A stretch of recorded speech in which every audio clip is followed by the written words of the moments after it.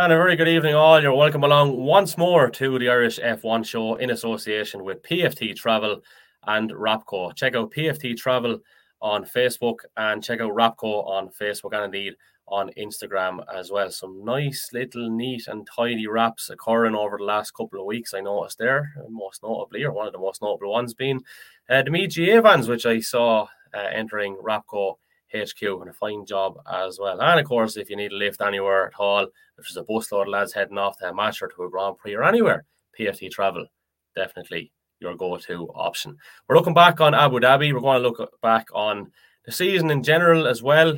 We might come back and do a proper season review in a few weeks' time, but just to maybe delve into that ever so slightly. And of course, it is our last race review in general of the year.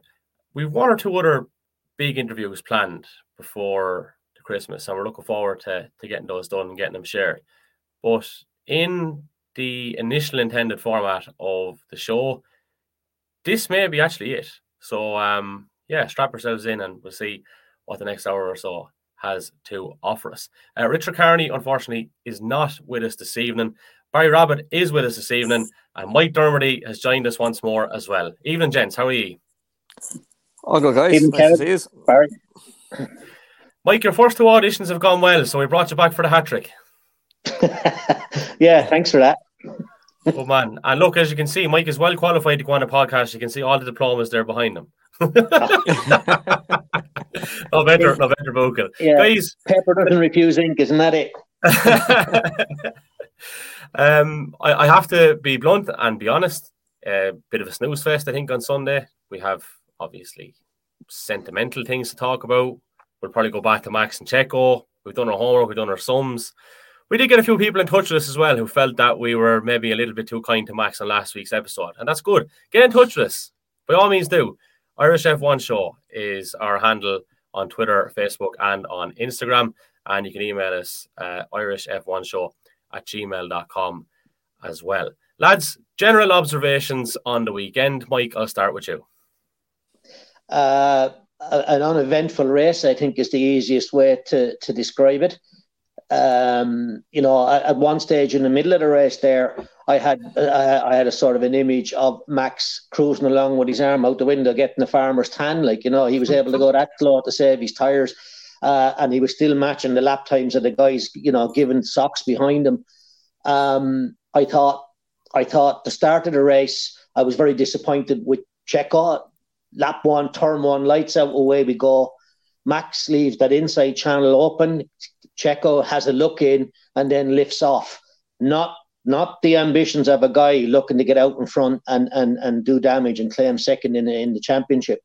So the start of the race disappointed me from that perspective. I'm sure we'll talk more about Checo's performance throughout the whole race in a while. But an uneventful race really. Other than that, there was a bit of place swapping going on down the grid. Most of it was done during undercuts or overcuts. I can't remember any fantastic particular overtaking moves that stand out for me. I don't know.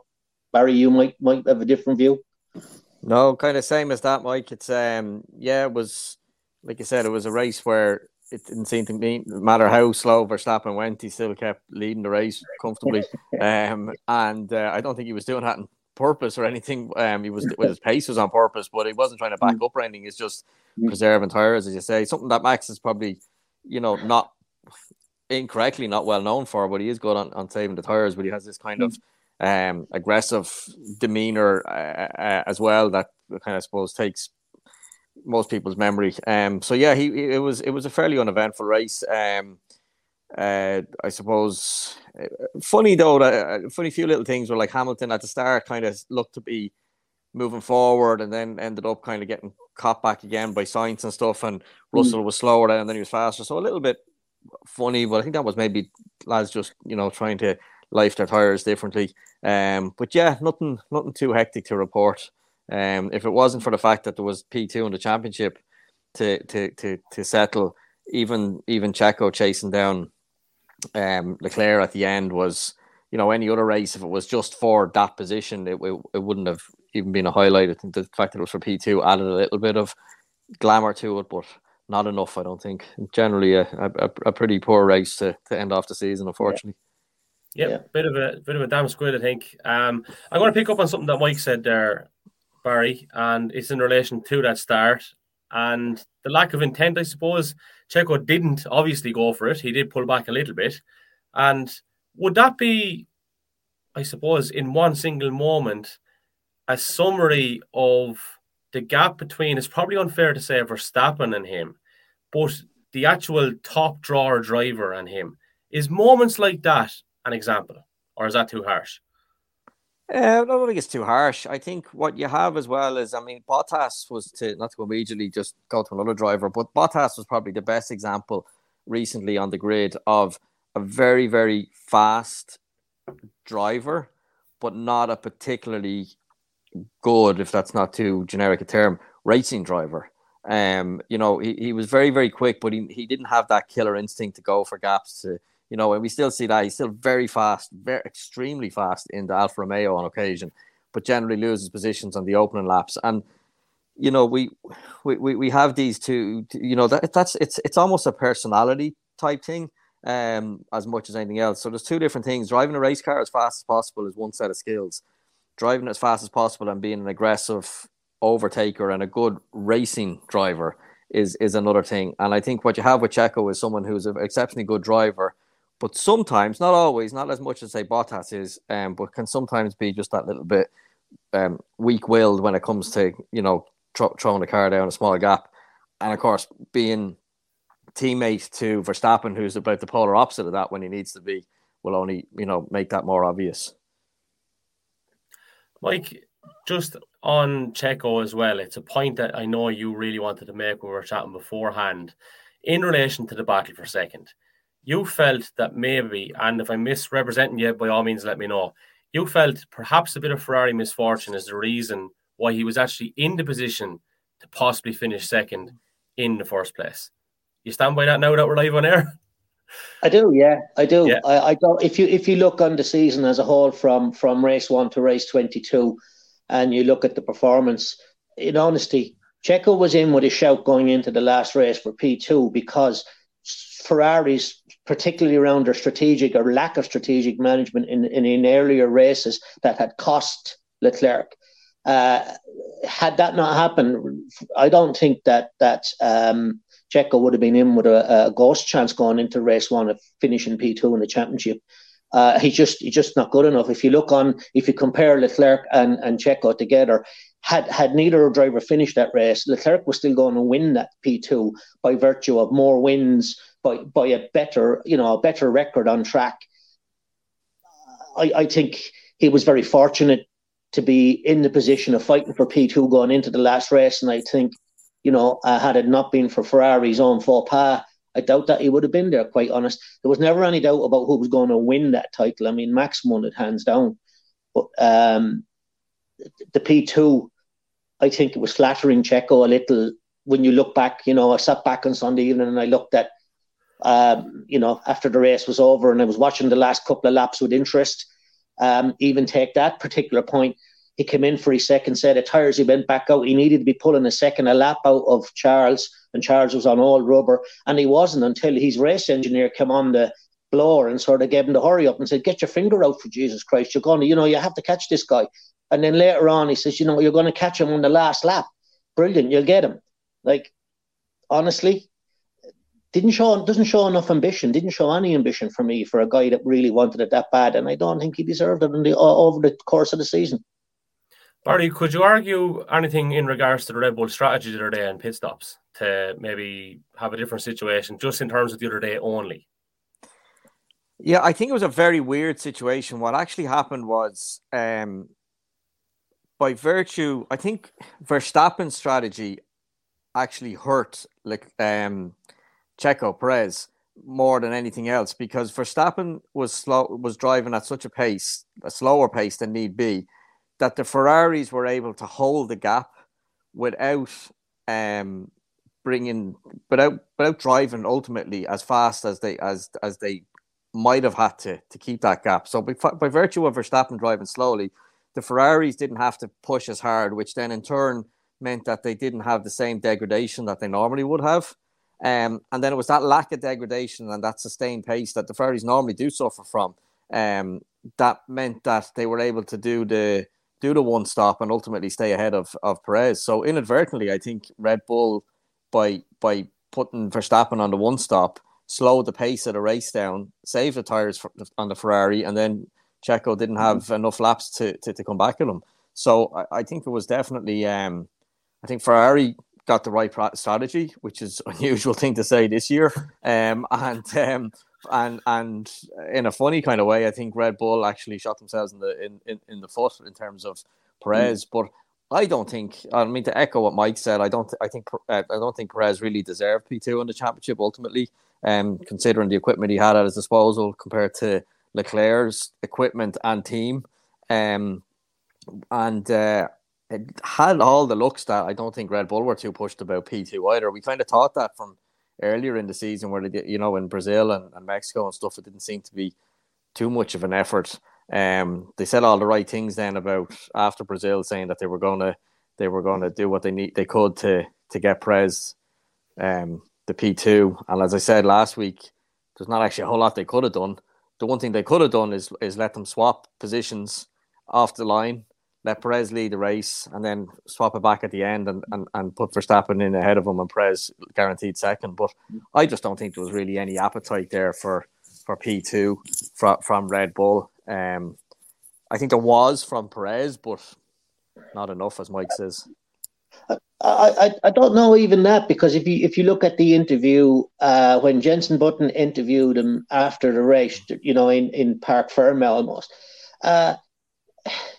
he was all smiles. He looked very relaxed. He didn't, I know a lot of drivers would be very critical of their own performance in that situation, even in Mondello Park, that they felt maybe they didn't try hard enough. He just didn't seem to really, it didn't seem to bother him that he had to have the hurry up from his engineer. I mean, you take your point about the one stop strategy and everything else that worked. There was a few other cars went out on a one-stop strategy, and it failed miserably for them. Right? Kevin Magnussen started on a one-stop strategy. That was clear. That got abandoned very quickly, and I think one of the Alphas might have had as well from memory. But I think Bottas might have had. But Vettel did a one-stop as well, and Vettel, and it didn't work for them. Wasn't impressed, yeah. Didn't work for them, right? So your point is very well made. But by the same token, you got the early part of the race.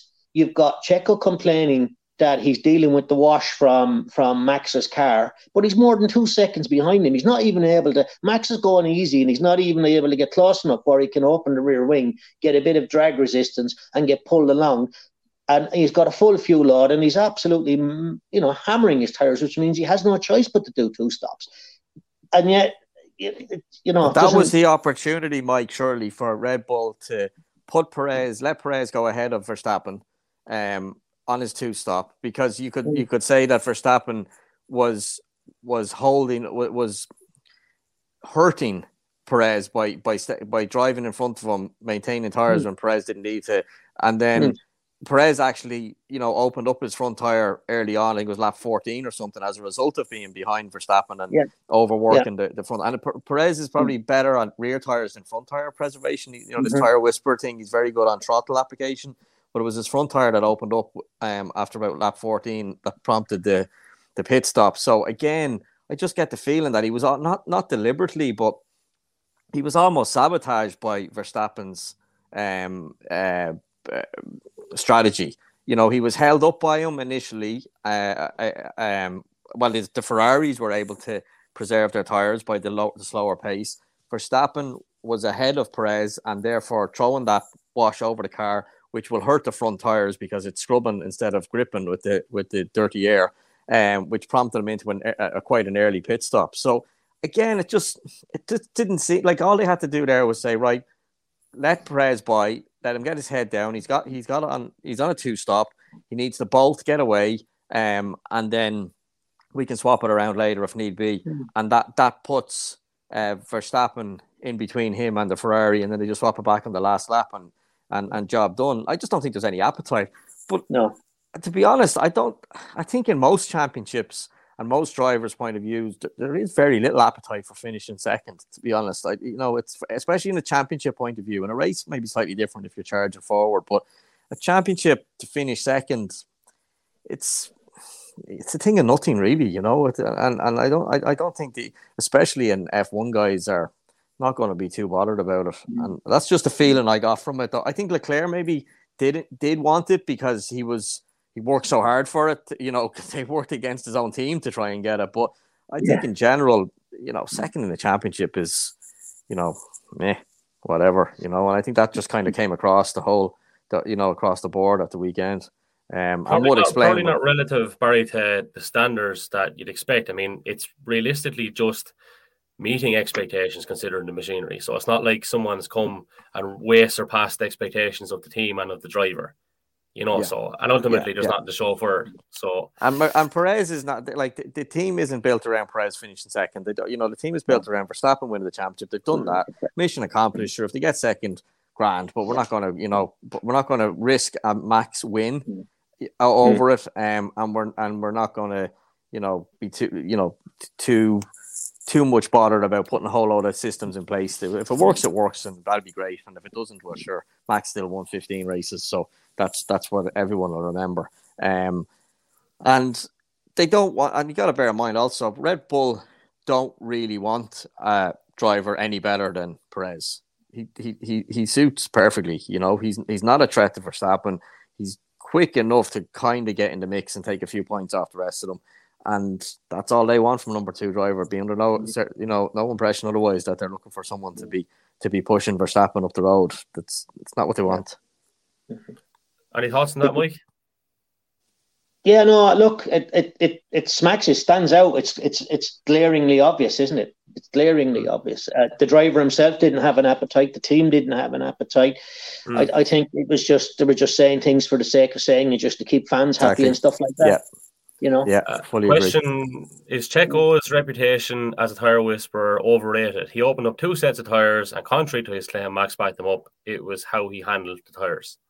We've kind of touched on that a little bit, I think. Well, one is, I mean, it's cause and effect. If you're in dirty air, you're going to work the tyres, especially the front tyres, an awful lot harder, and that will cause them to open up. And as I said, if you look back, one of the Perez on the tyre end of thing, it's his.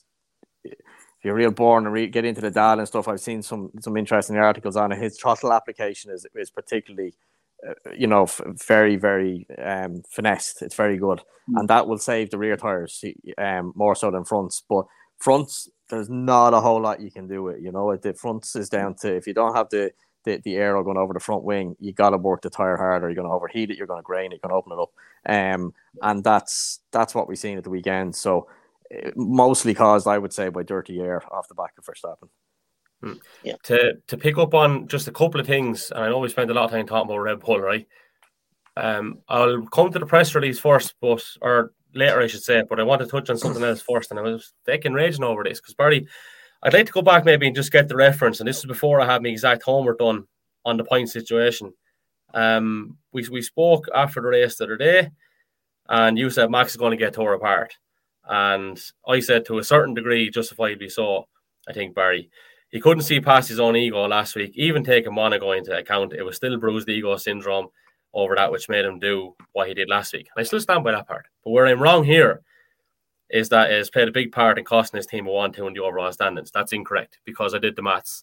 And if they had a reverse positions last week, Leclerc is still second by a point. And before I finish talking, there is a few people that did get in touch with us in relation to that, saying we were too kind to Max last week. So any thoughts on that now a week later? I'm standing by my opinion, but I'm not a racing driver. You think differently, as I came to discover live last week. I think to kind of reiterate what we said a while ago, I think we're probably making it too complicated and too many layers on it and everything else. For whatever reason, Max felt that he had to get one back on Perez, that he had to, he owed him one. Let's call it that way. He done something. We're presuming it's Monaco. Perez did something that pissed off Max, and Max just said, "That's fine. Someday I'll get my revenge on it." And that's all. Is that childish, though, lads? No? Like, they're grown men. Two wrongs don't make a right. No, I know, but you see, it's all power plays and all sorts of stuff, and you can't take the, you can't in one sense applaud the aggressiveness of Verstappen and the pace that he has and all this sort of thing, and right, put them all in the good column, and then say, oh, and then he can be a bit angry and he can be this and he can be a bit feisty and put it in the bad column. You get what you get. That's it. It's not an a la carte menu. You can't pick this off that menu and that off this menu. This is what you're getting. That's it. And you get the good with the bad. And the bits that make him good on one side and aggressive and everything else, as I said before, remember the lap last year that he threw away in the last corner or whatever, was it Doha or whatever, the very last corner he threw it off. And everyone's saying, he should have just held back and, just he had the point. Right style. And just get it across the line. The point is that if he even considered that as an option in his head, if that was even open to him, and it's not, he wouldn't have been in a position in the first place to have that pocket of time to hold back. You can't have it both ways. So he was just, what gives him that hunger to win races in cars like that aren't really good enough to win races, which is not this year, of course, but last year and previous years, he was the only one that could put it up to Hamilton and Mercedes in general, because he brought something more to the party. The same thing that was the moreness there is the same thing that it comes from the same place with him, that he just goes, Perez did me wrong, I'm going to get him back. It's the two sides of the same coin, and you can't say to somebody like Verstappen and say, right, we want. But you imagine if you're Christian Horner and you go to him and you go, okay, Max, so new plan. You know all the stuff that makes you really, really fast. Well, we want all of that, and you know the stuff that kind of makes you a little bit temperamental or holding grudges. We want none of that. You can't do that of any person in life. It's you can't. But you can get them to fucking follow a team order, surely. No, you can't. No, but hold on, Kev. How many? Like, we'll switch chords for a second, and we'll go soccer, we'll go football, right? We'll talk about Eric Cantona, right? When he in Crystal Palace, when he cleared the hoarding and kung fu kicked your man in the chest because he was goading him from the side. We talk about the amount of times Roy Keane absolutely pulled off something stupid, but people accepted that was part and parcel of what made them exceptionally talented at what they do. And if it's acceptable, it's acceptable. Cantona, but that's what makes him so good. This is the point Barry is trying to make here with Max. Yeah, that's fair enough. It's not that it's acceptable. Like, I mean, I've heard of the two people you mentioned. I think they play soccer or something in red jerseys, but they sorry, I'm being facetious. Of course, I heard of the two lads you mentioned, but look, it's never acceptable to kung fu kick someone over a fan, right? It's not acceptable, but you can, as Mike says, you can see it's part of the same process. That means the next day he goes out and he goes for the ball that the other 10 players on his team won't go for. So you got to take the rough with the smooth side of it. In a perfect world, if you were to take the perfect racing driver, you take the kind of, the good attributes from all of them and you'd place them into one driver, but it's never going to happen. It's never, people say, oh, well, Perez would have, Perez gave him the position point back and all. You go, Perez is 0.3 of a second slower than him, though. Every lap of every race, doesn't go for gaps. So which do you want? Do you want the Verstappen or do you want the Perez? Put it into context, right? Put it into context. Perez is trying to chase down Leclerc. He's got new rubber. He comes up behind Hamilton, who's on a one-stop strategy as well, who's absolutely doing his best to keep the car stuck to the road where he can. And Hamilton obviously had a little wry smile on his face, and he was a little bit of payback perhaps from last season. Exactly, 12 months back. But he I mean, what did he take? 2.5, 3 laps to get past him? Yeah, I think. And did he? I'm trying to remember. Did he outbrake himself and let him back by him, or was that someone else? He did. Little lock up on new. And he got the switch back and let him back up the inside. So as I said, it's not. I don't think anyone to the people who are saying we're being kind to him or whatever else. Look, I'm not saying that he's the nicest human being going or all these sort things, and like forget that. I don't care who nice or whatever. We're classing them as racing drivers, and of course personalities and different things come into it, but what makes Verstappen so lethal in a car, and I mean that not in that he'll take you out of a corner, but literally lethal from a point of view of giving him a car that is halfway capable of winning, and he will make it win. Just as the Hamiltons of this world, just as the Alonsos in other ways, just as the Vettels, all these guys will take something and get more from it than they really should. There is another side to that type of personality, and it comes out from time to time. And should we accept it? Should we just brush past it? And no, we shouldn't. And you should go, yeah, you're a bit of a bollocks for doing that, but that's who he is. And from a team manager's point of view, would you really want to knock that edge off him for fear of it also knocking the other side off him that gives you the 0.3 of a lap? Or would you just go, you know what, as an overall package, this is fine. Don't upset the apple cart too much, and we'll just have to live with the fallout once a year. I mean, you take the same team a few years ago, right? When it was Verstappen and the Aussie. What was his name? You mean Vettel and Webber? Or Vettel and Webber, sorry, yeah. Yes, Vettel and Webber, yeah. Yeah, I mean, Seb's hanging up the driving gloves now, and everyone's saying, what a lovely fella, what a great guy he is. I hated him a few years ago. Yeah. A few years ago when he and Webber were going at it in the same team, I could remember one particular race where they took each other out. Another race where Seb was told not to hold station and not to overtake Webber, finish 1-2. And he just basically put a middle finger up to everybody and said, I'm a fucking racing driver and that's what I'm here to do. And he just done it. Yeah. You know? Yeah, exactly right. That's what it is. And you can't, that's what it is. You take it or you leave it. And you just live with, all the upsides and a few of the downsides.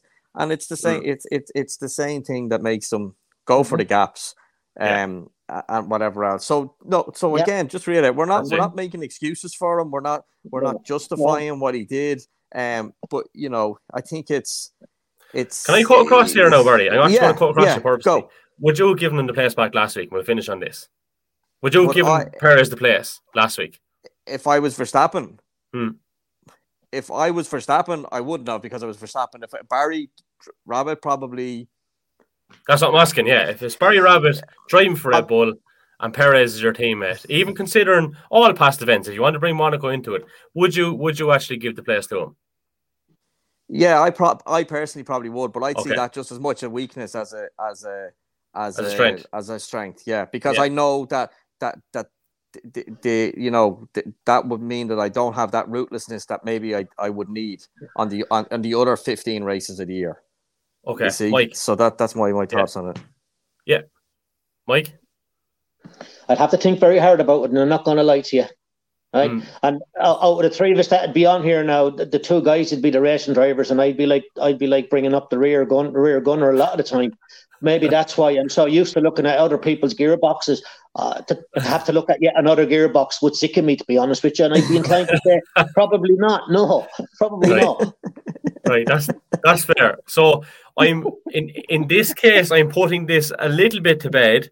But it does segue us into the press release that Red Bull were forced to put out there, which has inconsistencies. And I know this is 4 or 5 days old, but we've only got the opportunity to come to it now. So to suggest that, and let me just get the quote, and this is taken from the press release. Regretfully, Max was only informed at the final corner of the request to give up position without all the necessary information being relayed. That's factually incorrect. Okay? Who do they think F1 fans are in this day and age? We know the message is delayed by 60 seconds approx, or in around that time frame anyway.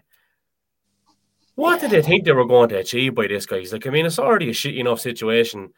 And we should add, also in the press release, nobody wants to see hate, obviously, be it at Verstappen, be it at Perez, be it at anyone's family. But if I'm involved in Red Bull now and that's gone out, I'm grabbing my PR person and saying, what the fuck? We're already in a bit of a shitstorm here. Yes, it's probably great for the brand. As we said previously, there's clicks. Everyone's talking about Red Bull. Sure, this isn't great. Red Bull are delighted. But as a team and how it's perceived, not good, guys. That's my opinion anyway. Any thoughts? Mike, I'll start with you.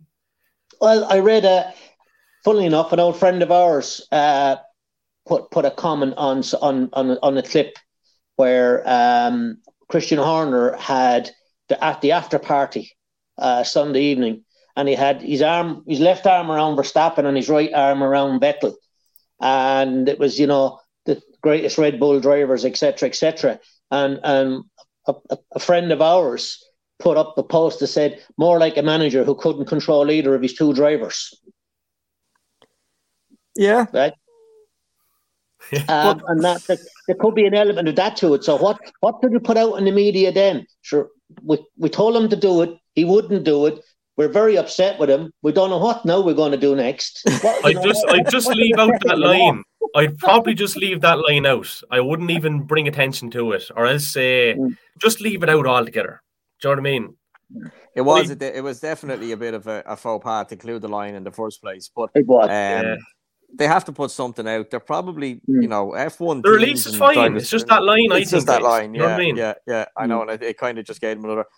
To be perfectly honest, and here's maybe a bit of a shock. They probably just don't care, Kev. You know what I mean? Like they're living in a bit of a bubble and maybe a bit of a vacuum, and they're just, yeah, sure, we'll type this out and we'll get away with it, and be grand, and it'll all blow up. But if we write anything else, and like you said, we told Max not to do it, and he went and did it anyway, this scoundrel. Like they're not going to write that.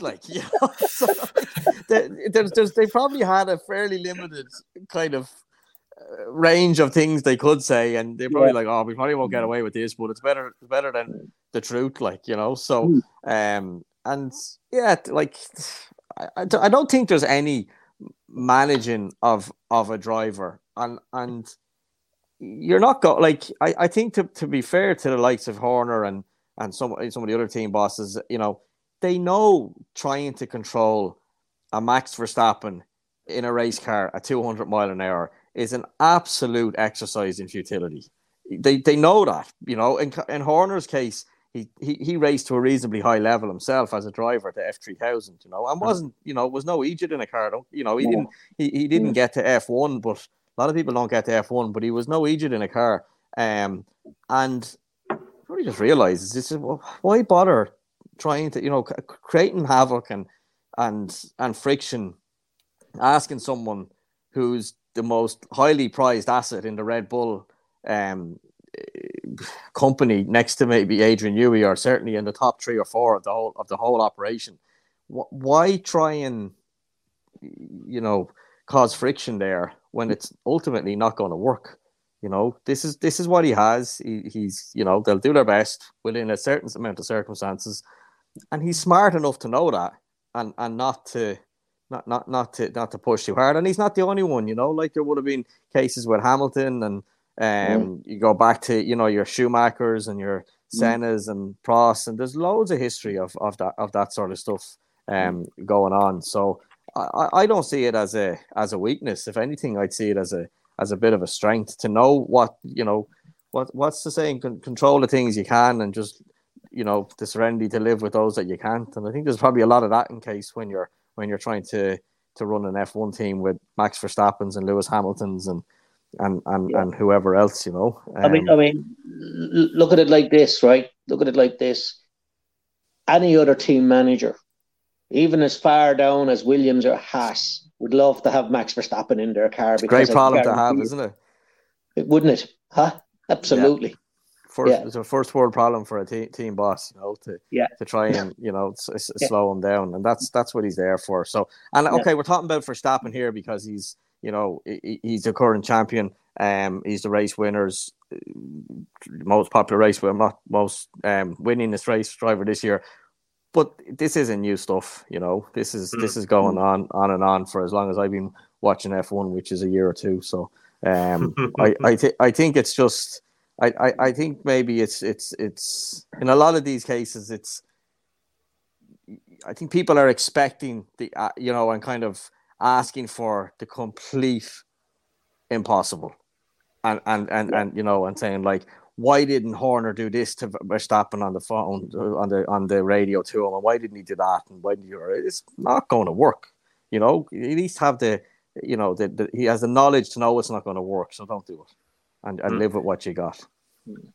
Next point of reference actually is the win percentage, which you kind of touched on there. And Max has obviously broken a record for 15 wins. However, it's still not the highest win percentage. Schumacher, 13 out of 18, I think, in a season. And it's an awful Peter Ritchie's not here because he'd absolutely love this. 72.22% Schumacher's win percentage. Max, I think it was somewhere around 67 or 8 or something like that. Or something, yeah. Yeah, and which is third because Vettel, I think, is on 70-ish. 1952. Alberto Ascari, 6 out of 8 races, 75%. He's just been dropped. It's out of all the stats. I seen that one myself the other day, and Ascari won 6 out of 8 and 52, which is 75%. So everybody seemed to have forgotten about him. I don't know why. I mean, yeah, it's interesting. Jeez, and it was a curveball there now. yeah, I seen that, I didn't. I won't pretend to remember the exact figures, but I knew Ascari had a very high percentage rate going back that long, and I looked it up, and it was 75. And I went, maybe that's before there was the official World Championships, but it's not. I believe 1950 was the first World Championship, so don't know why that one's been forgotten. I know 6 out of 8 is not necessarily the highest numbers going, but if we're talking percentages, it is a higher number. Max also had 2 very early in the season. It was in Bahrain, and didn't he had fuel pump or fuel injection fuel starvation issues or whatever. Lack of fuel. A lack of fuel, yeah. He had 2 DNFs, so he finished 20 races. So busy buying dinners, Barry. Well, yeah.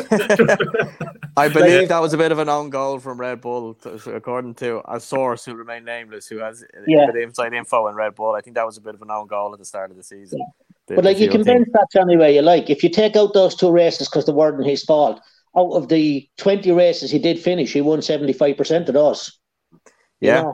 Well, you could probably apply the same to Schumacher and Vettel as well. I don't know this, but at the end of the day, it's a lot of races in a season.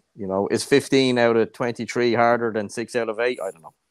But or 13 out of 18. Yeah. Guys, on the season in general, and I was just thinking back on this because 3, 4, 5 races in, this is a genuine conversation about Leclerc and Verstappen and how it drastically changed in around, I suppose, the middle part of the season onwards, you could say, and how quickly things just became one-way traffic. It was disappointing from that point of view. I need to go back and check my statistics, but is that the earliest an F1 Drivers' Championship has been tied up? No, I think one of the Schumacher eras was tied up.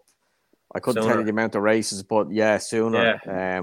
I think August or something. Now the season had a different timeline, but I think somewhere around August one of the years, with about five races still to go, Schumacher wrapped it up out of a 17 round championship or something like that. So, but it'll be up there. It'll be in the top few.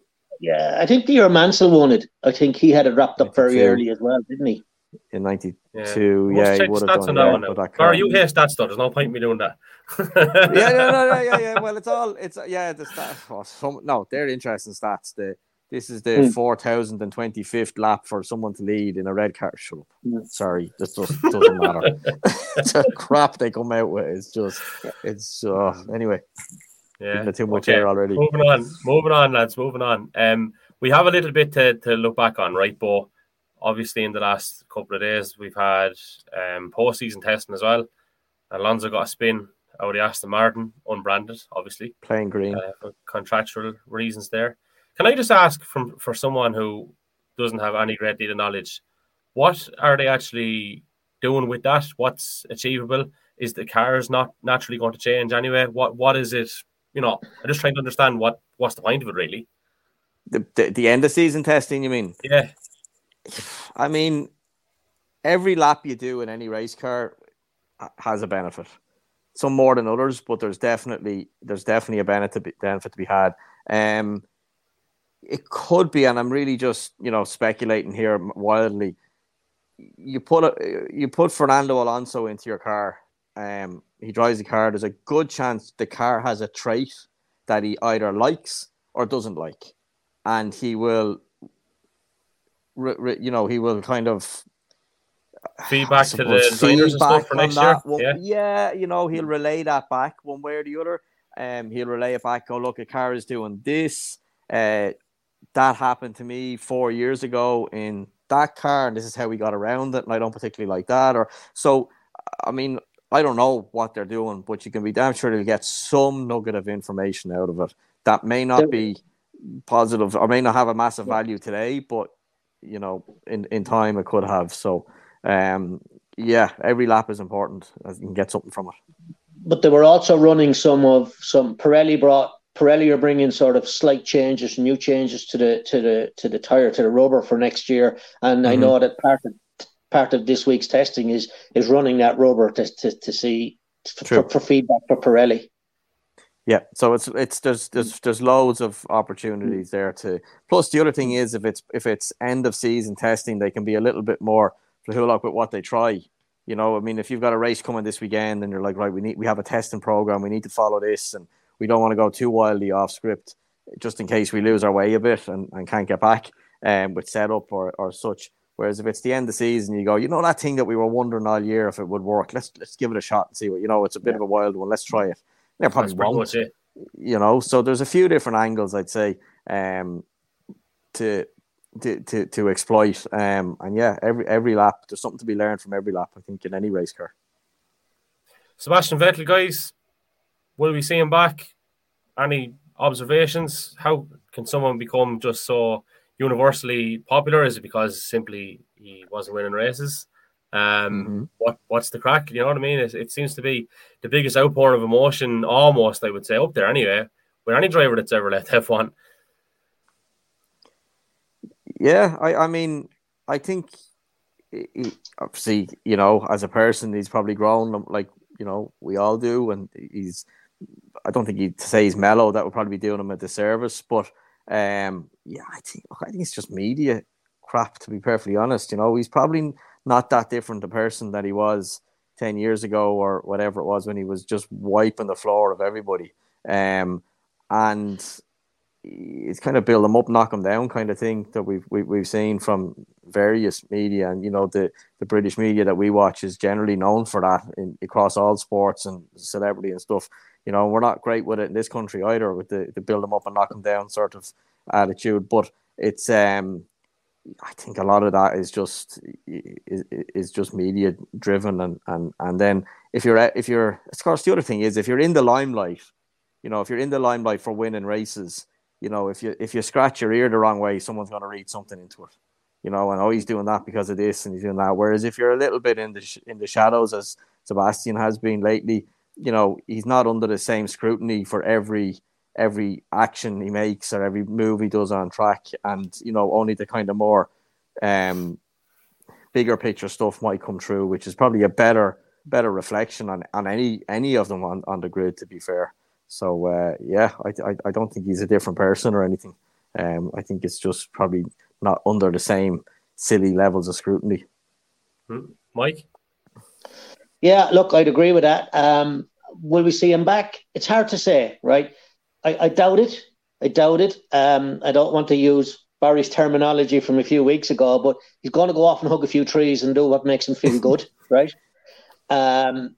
Will he come back? I don't know. Maybe if he does, it might be when Audi joined the foray, and they might talk him into it then, depending on what's around him. There's no doubt they'll want a German driver, I don't think, but it'll depend on who's there and what they're doing. But it's hard to see. It's really hard to see him coming back. I mean, I suppose, look, being a complete bollocks about this, he probably couldn't wait to get out of Aston Martin, having to wipe Lance's nose on every occasion, and every time he did try and do something decent in the car, if Lance was around him, Lance tried to put him in the wall or do something stupid with him anyway, and just drove at him because he knew he could, because Daddy's checkbook said so, Yeah. So like he's probably delighted to step back from that. I mean, we were talking about it earlier, Kevin. You go to the sprint race in Brazil when he went to overtake his teammate, and his teammate shoved him out on the grass at 180 mile an hour. Like he was so lucky, He won't miss that. He won't miss that bit of it. He won't miss that.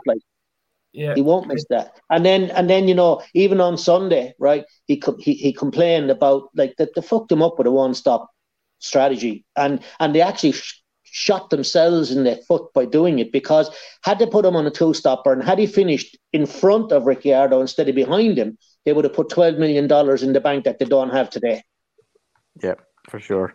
I don't think he'll come back. I think I think the difference you've seen with people that's come back lately is, Alonso is the big one. Obviously, he's what is he, 41, 42, maybe, going continuing on. But Alonso is a full on, like, racing is his life. So far, and like, I'm not one for knowing all the wags and the kids and all the rest of it. But as far as I'm aware, he's a single man. He's no kids.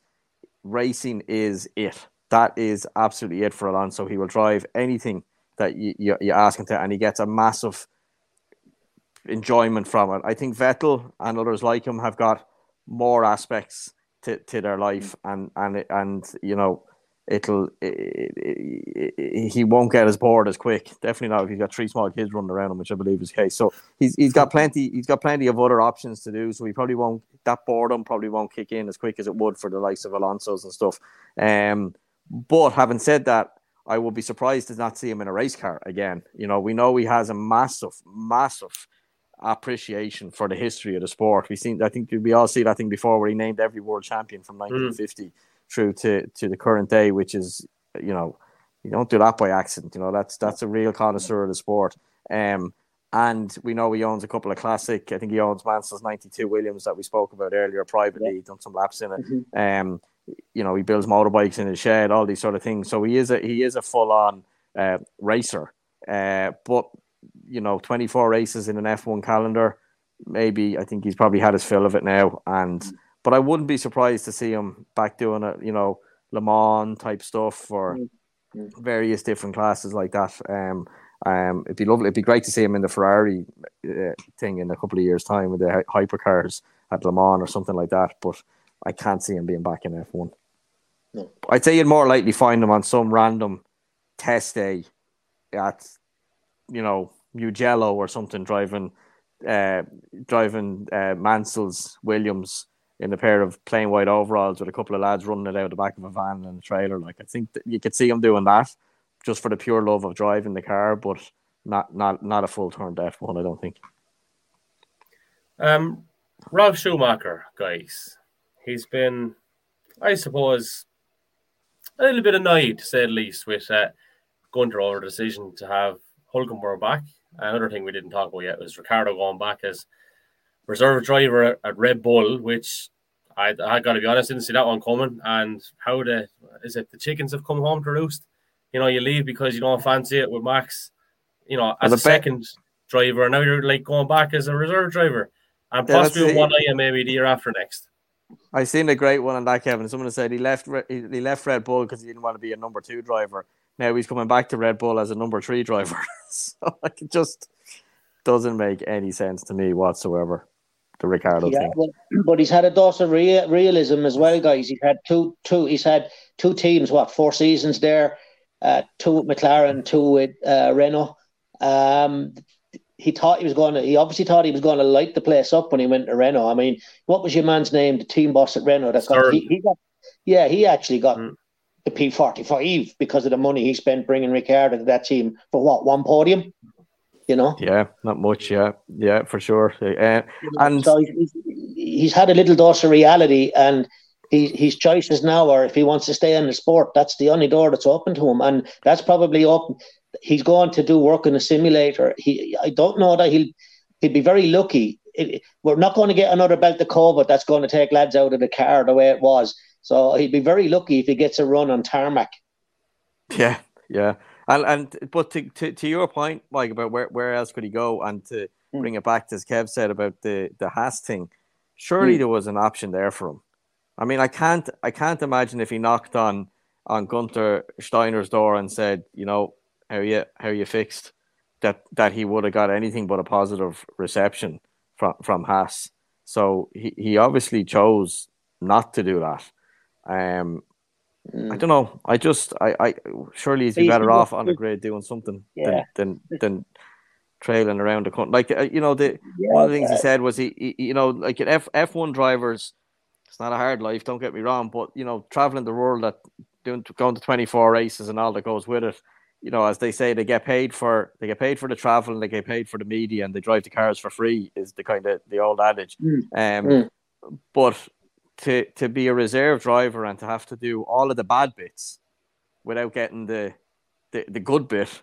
It just doesn't, especially from someone who's going on about wanting to recharge and get back for the love of it and everything else. Like, Jesus, I can't think of anything worse to be an ex. Well, okay, I can think of loads of things worse, but you know what I mean. To be an ex F1 driver that's kind of got dished out of the sport and then choosing to just be part of the circus without the driving bit. I can't fathom it. Surely he'd been better off jumping into the Haas and trying to throw in a few good performances and work his way back up. But maybe he still has a bit of a price tag that Haas. Maybe he was still a bit too rich even for Haas. But is he not paid out by McLaren anyway? Because he was going to get paid by McLaren next year, one way or the other. Still probably wanted. I'm sure he wanted a few quid, yeah. But look, at the end, he was open to him, I'd imagine. But I don't know, like maybe he knows something that we don't, and Perez mightn't be, the Perez seat might open up again. But I think it's quite likely that we might have seen the last of Ricciardo in an F1 race at the weekend. Could be, yeah, could be. Maybe that's his hope. Maybe he's hoping. Maybe he's realizing that he jumped a bit too quick. He panicked, a bit of a knee-jerk reaction. He realizes now that there's very few lads out there in that grid who are going to live with Max in a car, and maybe he's hoping that Checo will feel like he did at the end of next season and say, I can't do this, I want to go somewhere else. And maybe that's what he's doing. We don't know. We can't second guess that. Really. Yeah. Checo is only contracted at the end of next year, isn't he? I think. The end of 23, yeah. So something might open up there. It's got to be his line of thinking. Surely, Okay, so bring it back to Ralf Schumacher. He's not impressed with Gunter Mike. This is something you wanted to talk about. What do you make of that? Yeah, because I think that when you look at there's so many comments on social media, and I'm someone who's sad to see Mick Schumacher not getting another drive. I think he's come along a lot this season, certainly in the second half of the season, and I thought he's as good as some of the other guys that are around him in similar teams, if not better.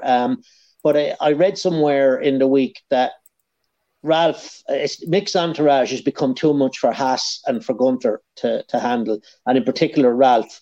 Ralph has been arguing almost all the time with Gunter for most of the season around what he should or shouldn't do in support of Mick in the car. And I think that might have been another very, very significant contributory factor to why Haas have said, sorry, Mick, they don't need that pain in the neck all the time either, if it's true, Yeah, there does. I've heard similar things that there's a bit of a bit of baggage that maybe comes with Mick, whatever that might be and whatever it might mean. The name can be good and can be bad. And that you could live with that baggage if the performances were strong enough, but they're not maybe strong enough to put up with those potential downsides. And if you have someone like Magnussen in the other seat that comes and appears to be a much more just straightforward, no bullshit, no entourage, no baggage, just put me in the car and I'll drive it as fast as I can, and thanks very much and we'll see you next week. It's probably it's definitely a contributing factor from what I can see. Plus, Haas aren't currently looking for. I mean, Schumacher is not a future world champion. He's not a Lando Norris or a Verstappen or a Piastri or any of these guys that are potentially going to explode into superstars. I think that's fair to say. Is he a very good racing driver? Absolutely. Is he generational talent, as the phrase goes? I don't think so. So without that potential explosive upside, you from Haas's point of view, they're kind of going right. So, but he's a bit of a crasher. It takes him a little while to get on top of the car. We need a safe pair of hands. We don't have the potential of him becoming an absolute world beater and getting bought off us for millions and millions of euros. So let's go with the other option. Who also crashes cars. yeah. But there's not many. If you don't want, there's actually not an awful lot of drivers. So once you've decided for whatever reason I don't want Mick Schumacher, there isn't a massive pool of drivers to pull from at the moment. No, really, So I don't think they got rid of Mick to create a space for Hulkenberg. I think they got rid of Mick for their own reasons, and then looked around and went, Hulkenberg's the best of what's available, basically. Yeah, it's a subtle but important difference, I think. Yeah, I mean, look at Williams. Look, Williams. Williams had to give extra laps to Logan Sargent to get him his super license, so they could put him in the car next year. And there's a guy coming out after one season in F2, and I actually think he's going to struggle. I think another year in F2 might have done him the world of good. I think he's going to really struggle. Watching him in free practice there at the weekend and all as well, he didn't seem like he was comfortable. His junior career is good, but not exceptional. I think it's a lot of he was, I believe, third in British F4 in 2017. I can't just think who was second, but they're also in F1 this year. Can't just think of who that is. But the winner of British F4 is not in F1. He's gone, Jamie Caroline. So there's, and then Sargent went on and he was kind of thirds and fourths and fifths in time. 1 year he was nowhere, but I think he might have only done a part season. But he doesn't have a Piastri level of junior category where it's, Formula Renault winner, Formula 3 winner, Formula 2 winner, and now F1 driver. He doesn't have that. I think not to be too crude about it. I think what he does have is the American passport, which absolutely is probably a big push, and we all that's part and parcel of it. But I wouldn't be expecting massive things. We could be wrong. I wouldn't be expecting massive things from him though. And he'd probably be one of those that'll come in, do a couple of years, and then might kind of flitter away again. And we've seen plenty of those over the years, unfortunately.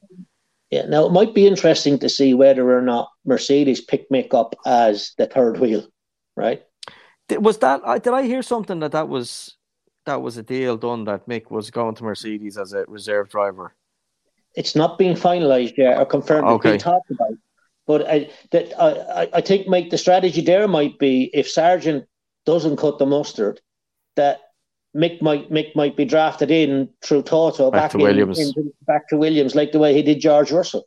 Maybe that's the thinking. Yeah, possibly. And of course, Mick has no longer got his Ferrari ties. So I think he parted with the Ferrari Academy earlier in the year. So he's a bit more open to it. But there are so many puns going to happen if this Sargent thing doesn't work out. It's just dropped with me. Oh my God. And I hope it works out okay for him. But there's a new Sargent in town, and Jesus Christ. Yeah, dad joke central here. I was just thinking there as well, actually.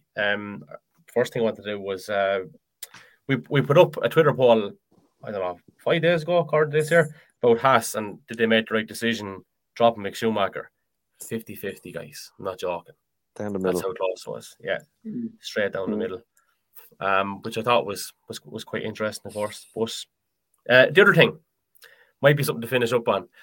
Latifi didn't go without taking something with him, because we may or may not have got a rap on the knuckles for using content that we shouldn't have used, which may have involved Latifi driving the wrong way in Japan. I'll say no more. I'll tell you about it off air. Yeah. Well, at least his F1 career wasn't a complete failure. No. He got on the Irish F1 show. That's it, yeah.